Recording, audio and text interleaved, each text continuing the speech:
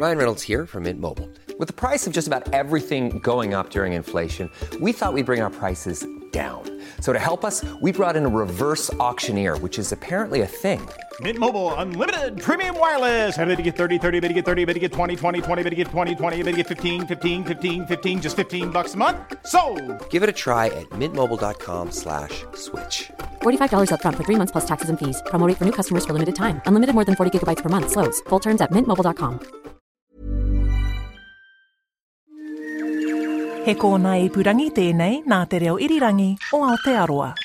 I think people are starting to become more aware of the disease, which is really cool.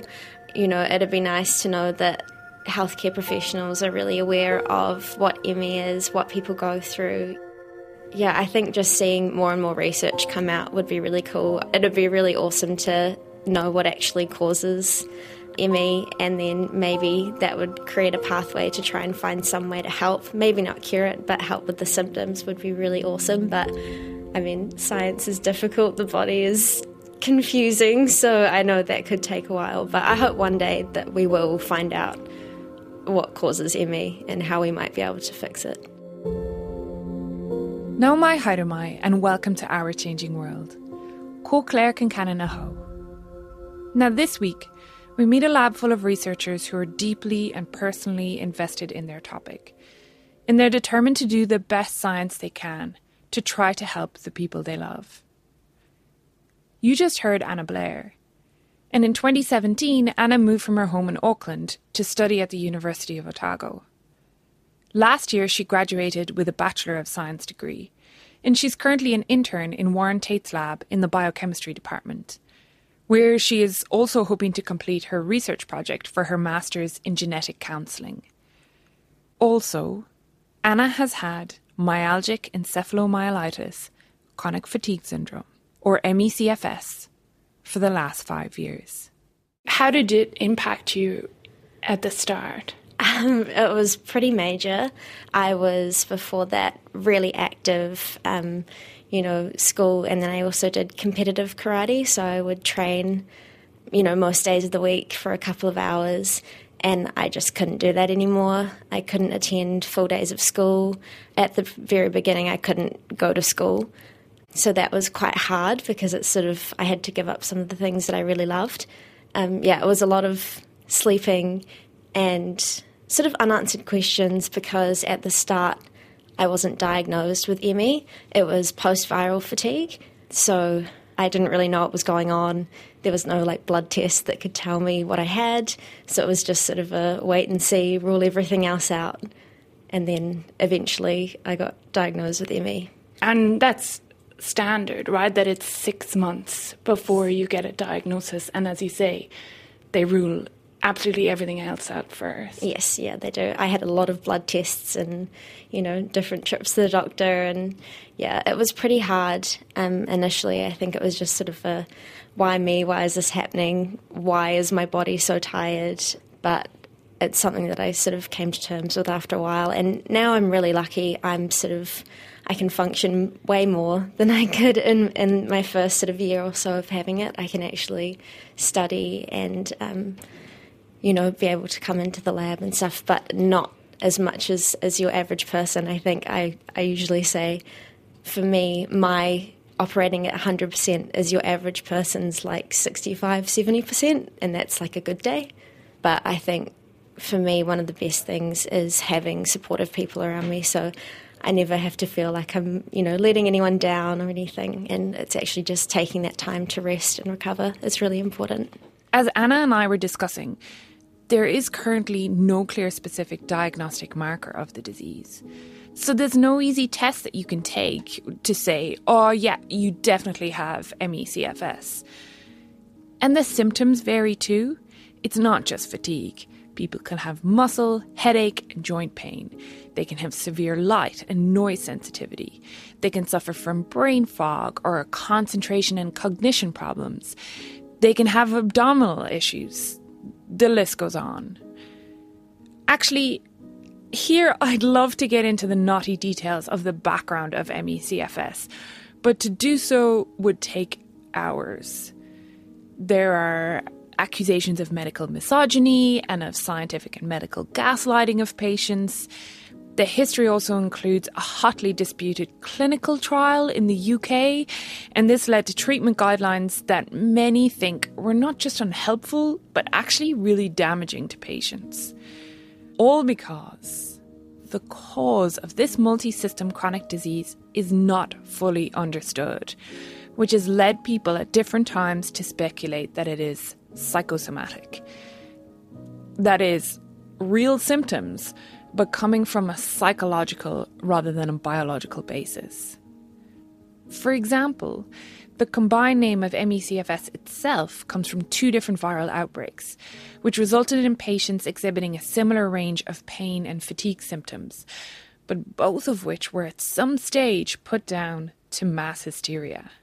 Warren Tate, the principal investigator of this biochemistry lab group, explains. The name ME, myalgic encephalomyelitis, came about with the Royal Free Hospital epidemic in 1955 in London. The people that were affected in the hospital had an ongoing disease, and clinically it was recognised there was a lot of pain, so the myalgia, and that it seemed to involve the brain, and so the encephala and inflammation-itis. So ME came from that. And then in America in 1986, there was a village in Nevada, Incline Village, where the 2 GPs suddenly started finding hordes of patients from the village coming to see them with severe fatigue. And so although they got the CDC over to investigate this, and they thought it was just mass hysteria at the time, chronic fatigue syndrome sort of developed in America from that. So that had been the name in the United States for a long period of time, whereas in the United Kingdom it was ME. And so gradually the 2 names came together, and it's been accepted now, I think internationally, the best way of referring to it is using the 2. Now in New Zealand, ME/CFS is sometimes colloquially referred to as Tapanui flu because of an outbreak that occurred in 1984 in the Tapanui area in Otago. People reported prolonged fatigue and other symptoms such as joint pain and headaches, and an unidentified virus was attributed as the likely cause. And while viruses are not the only thing that can cause ME/CFS, an initial viral infection is definitely part of the historical pattern.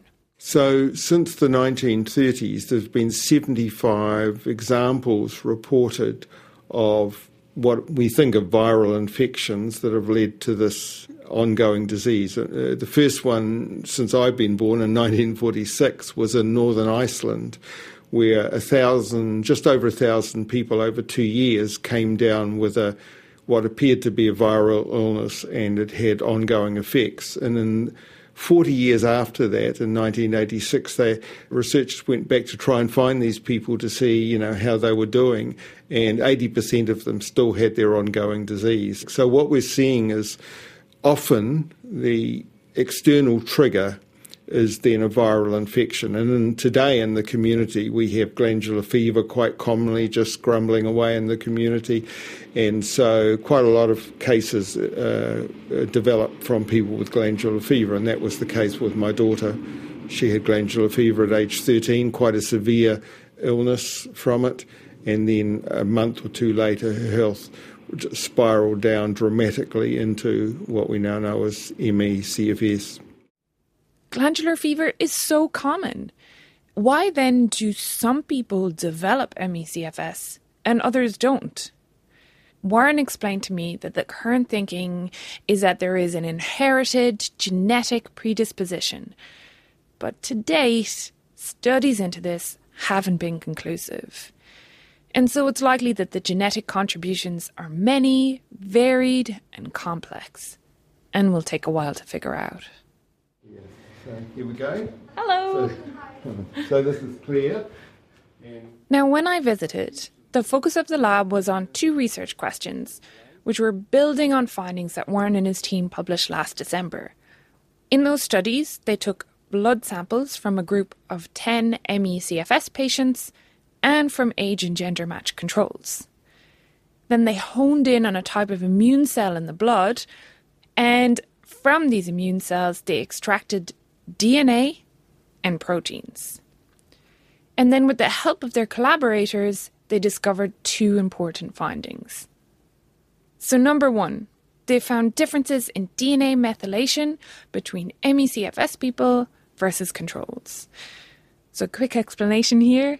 A methyl group is just a little molecule, and they get added on to our DNA to give an extra level of control of which genes from our DNA get read.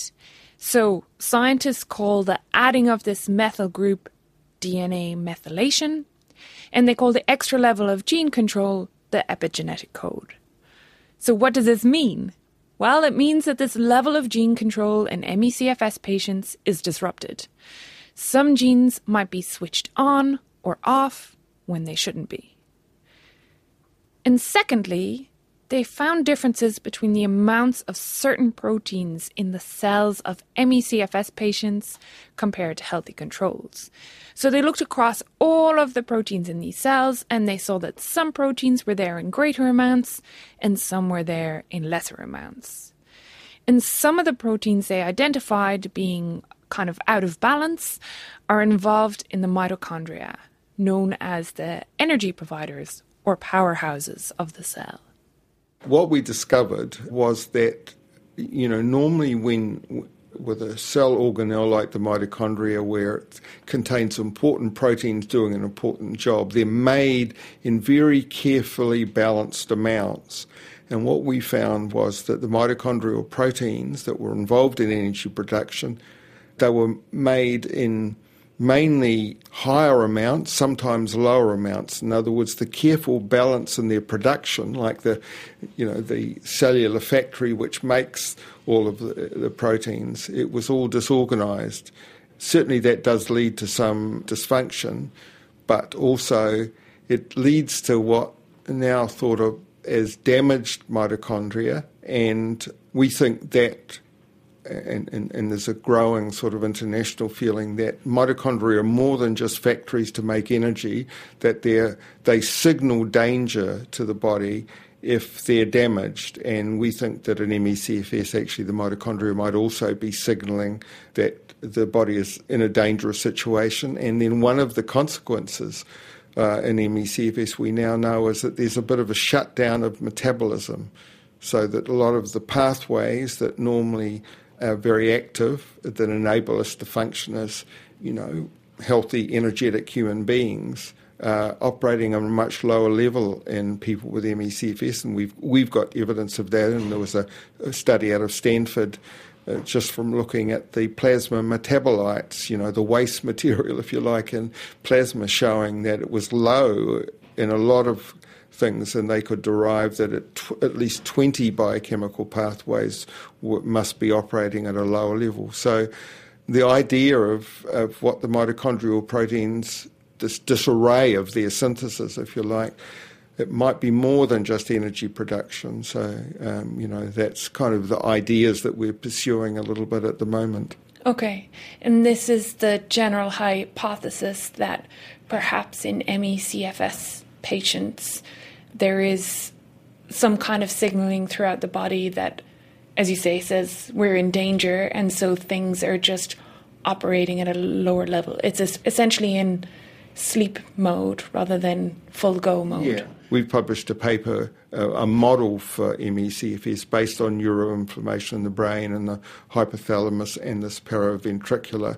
nucleus, which is the stress centre, and that could explain why ME people don't resolve their illness, because if there's constant neuroinflammation which is cycling, then this danger response is there all of the time. So the body stays in this shutdown state because it senses the danger hasn't gone away.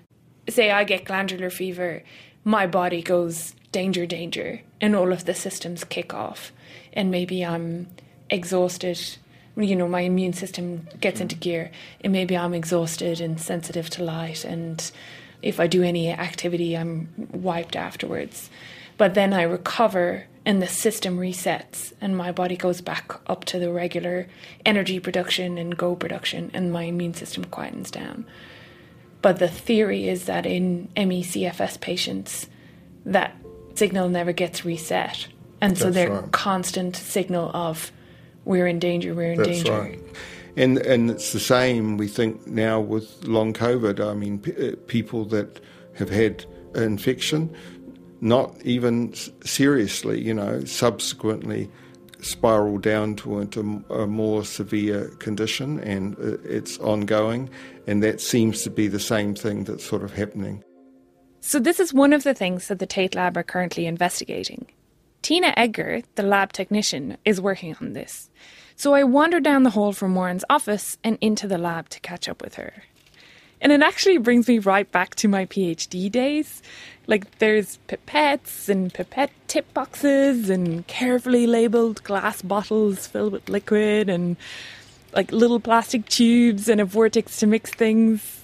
Anyway, Tina has worked in the Tate Lab for more than 30 years. And while she might humbly downplay her role, she is a valuable part of the research team. So I'm a technician, so I do a lot of the donkey work and help when new students come in. My role is to help them settle in, and hopefully I can give them some expertise if I know what I'm talking about. Yeah. And how long have you been working on experiments related to ME/CFS? That would be, 4 or 5 years now, I think. Yeah. Day to day, in terms of the lab work, what does that involve? Varies a lot. I mean, at the moment, there's been a lot of blood processing. So, getting the blood in and then processing it and getting it all stored away appropriately. And then at the moment, I'm doing DNA extractions and protein extractions that, we're going to use further on in the studies. So, yeah. This blood processing that Tina is working on is related to the long COVID study. So they identified 5 patients that they actually recruited from the long COVID group Facebook page. And so alongside these 5 long COVID patients, they have 5 age and gender matched ME/CFS patients and 5 healthy controls. And so while this is another small study, yet again the match controls and how they have been diagnosed are critically important. What we're trying to see is which group are the long COVID going to fall into? Are they going to fall into the ME group, which I guess is what our thoughts are, but you need those so-called normal controls to see, do they look more like just normal controls?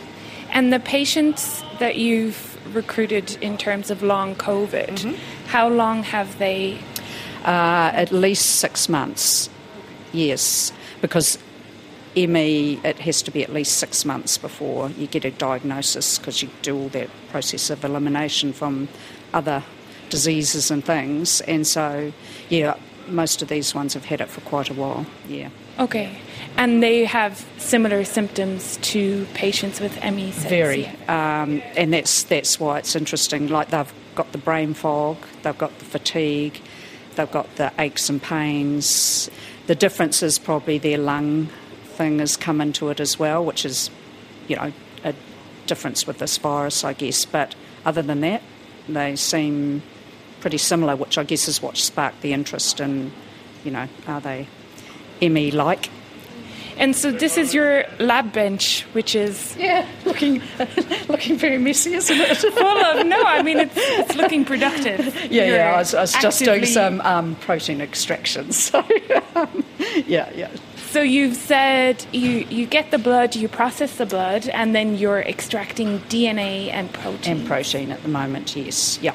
Mm-hmm. And then once those extractions are finished, what's the next step? So there's going to be a DNA methylation study, which is Gemma's sort of the expert on that now, so she'll give you the brief on that. And then there's going to be a proteome study done down the hall with Torsten, and we've got studies of these from our ME patients, and so we're kind of looking for the same sort of patterns coming out with these long COVIDs as well. Okay, these are the studies that were published last December? Yes, yep. Mm-hmm. Okay. And so the big question is, do you see the same patterns of DNA methylation and proteins. Yes, exactly. Yep. I leave Tina to her lab work and head to the write-up room to chat to Gemma Ellie from Onefero. Gemma will also be analysing DNA and proteins extracted from patients' blood, looking for those changes in DNA methylation and those levels of proteins. But to address a different question. I did my undergrad degree in the molecular basis of health and disease, and so I'm doing my honours project on post-exertional malaise in chronic fatigue syndrome, or ME. And whether the epigenetics and other molecular changes occur during the post-exertional malaise response. The post-exertional malaise response is a specific term for something that ME/CFS patients experience. So Anna, the intern in the lab, whom you heard at the start, was actually one of the participants in this experiment, and she explains what this term means. So it's basically when you engage in some form of exercise and it just affects you probably more than the average person. Like, it makes you really tired and you can't really go back and do the same thing the next day to the same level. I was part of a post-exertional malaise study, and it involved, I think it was about 15 minutes on a stationary bike, and that increased the load every couple of minutes or so. And then we had to go back the next day and do the same thing, and they just compared our efforts. And it was it was quite hard. I was really tired after the first day, and then after the second day it ended up taking me about 2.5 weeks to recover. So I was, very tired, having to sleep all the time, and getting really sore muscles, like more than just, that nice post-gym, pain that's like, oh, I've done something. It's like, oh, it hurts to walk up the stairs and everything feels sore for, no reason. It's almost like you feel kind of weighted down, and it's more like pain than, that nice kind of exercise soreness after. It's way different, sort of having experienced both. I think it'd be quite hard to imagine if you've never experienced it before. So with this experiment, participants have had their blood taken before and after both bouts of exercise. So following the DNA and protein extractions and sending of samples for analysis, Gemma will investigate whether any molecular changes occur as the patients are experiencing this post-exertional malaise response. I asked her why her experiment focuses on looking for these molecular changes during the post-exertional malaise response in particular. A couple of reasons. It's one of the key distinguishing features between individuals that have ME/CFS and other people that might have other fatigue-related conditions such as multiple sclerosis. But also, it could hold a really cool potential for diagnostics. So if we can find out what molecular changes are actually occurring during this response, we can target those changes. Still very new, but yeah. The studies are quite small, right? Remind me how many patients are in the study? So in this study, we have 5 patients and 2 controls. And one of the main reasons why that is because obviously a lot of people with ME/CFS vary in terms of symptom extremity. And, it's a really intensive study. As Anna said, it took her like 2.5 weeks to recover. And people that might have lower than 65% of functioning and they're house-ridden or bedridden, that's not an option for them to participate. And it's hard because some of the advice from other researchers in other fields are like, yeah, we need to do these big global studies with thousands of patients and stuff, but it's like, how do we balance getting sufficient quality data that will really benefit patients in the future and also minimising the pain and suffering of individuals? Yeah. That's really hard. Yeah. Gemma is acutely tuned into this dilemma because, like Anna, like Warren, she also has a deeply personal connection to this research work. Yeah, so my father actually has ME/CFS, chronic fatigue syndrome. So I grew up experiencing it. And it's really funny being here, like hearing clinicians like Rosamund Vellings, like I grew up hearing that name, so it's really strange.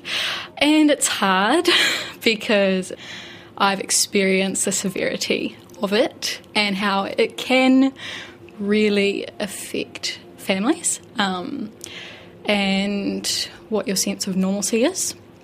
And obviously my dad, being of an older generation, he experienced a lot of minimisation of his disease. He's been told that he's had heart cancer and all of those kinds of things, and he's been told that it's all in his head. To be studying it and to actually research, I know there's a biochemical basis. I know that there's, an actual physiological basis to it, and having that connection. It's really funny because my dad trained as a vet, and so he understands science, and so I send him papers that I find interesting for him to read. So it's cool. A World Health Organization policy brief published earlier this year says that 1 in 10 people who get COVID-19 are still unwell after 3 months. The similarity in the symptoms has resulted in a greater awareness worldwide of ME/CFS. But these researchers know what the cost of that might be for the people affected. I mean, it's terrible that there are so many people now having this huge influx of people with ME/CFS symptoms, and I know how that can be, and it's really life-changing, and I know that there's people who have it worse than me, and I'm really lucky. So I think in some ways there is also not necessarily a good side, but the recognition of the disease is really positive, because we can have more research, we can have more healthcare providers aware of it and how to support them, and just the general public have more knowledge and how to support people with the disease, which is really positive. But it's a shame that it's had to come at the expense of people's well-being rather than just a general interest in the disease as a whole. As Anna said at the very start, science is difficult and the body is confusing. And this is an unprecedented time for the ME/CFS community. Long COVID patient numbers are likely to rise in the coming months worldwide, and increases in funding, research and recognition are likely to bring benefits for ME/CFS sufferers too. Warren looks to the future with cautious hope for this community, including his daughter and the people who work alongside him. At the very least, I would hope that we could find outcomes that would enable people with ME/CFS to be able to manage their illness so that they have a better lifestyle. I mean, if that occurred, then I think that would be a huge thing. Obviously, one could easily say, well, we want to cure the illness. We do, but, more realistically, I think is getting a much better life for those people that are suffering now, and many people that have really been almost like a forgotten people, in our society, 20,000 in New Zealand, so it's not insignificant.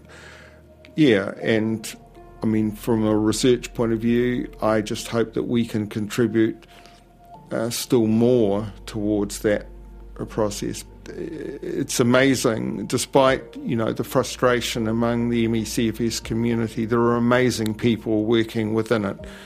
Dr. Rosamund Vellings in Auckland, is an amazing clinician. She does enormous work in the country supporting people and also training GPs, and then finding, researchers like I have in my group that are willing to kind of put their heart and soul into actually trying to make a difference. I think that's very inspiring to me. So,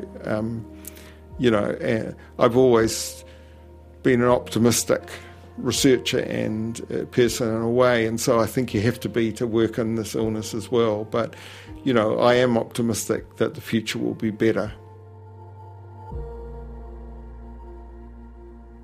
Thank you to Anna, Warren, Tina and Gemma for talking to me about their research and their lives.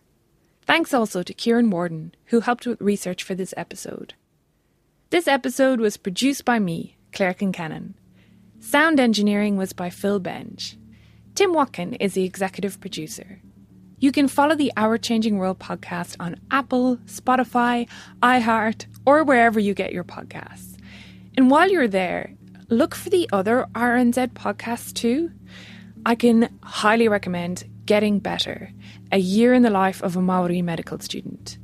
Trainee doctor Emma Espiner brings us along her journey in a 7-episode series that won the 2021 Voyager Best Serial Podcast Award. It is a truly engaging and thought-provoking series. And you can find all of the previous Our Changing World episodes on our webpage, rnz.co.nz/Our Changing World. I'll also put up some photos and a bunch of links related to this story if you want to find out more. If you're on Facebook or Twitter, you can get in touch with us. We are at RNZ Science. Thank you so much for listening. I'm Claire Concannon, and I'll be back next week. Kia pai tō wiki.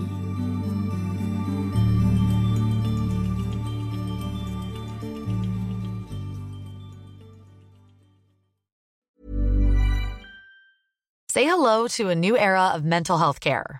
Cerebral is here to help you achieve your mental wellness goals with professional therapy and medication management support. 100% online. You'll experience the all-new Cerebral Way, an innovative approach to mental wellness designed around you. You'll get a personalized treatment plan from a therapist, prescriber, or both in a safe and judgment-free space. Your Cerebral therapist or prescriber will outline a customized plan with clear milestones along the way, so you can get to feeling your best. With Cerebral, you're not alone in your mental health journey. We're here to empower you to live a fulfilling life. So take that first step towards a brighter future and sign up today at Cerebral.com/podcast and use code ACAST to get 15% off your first month. Offer only valid on monthly plans. Other exclusions may apply. Offer ends July 31st, 2024. See site for details.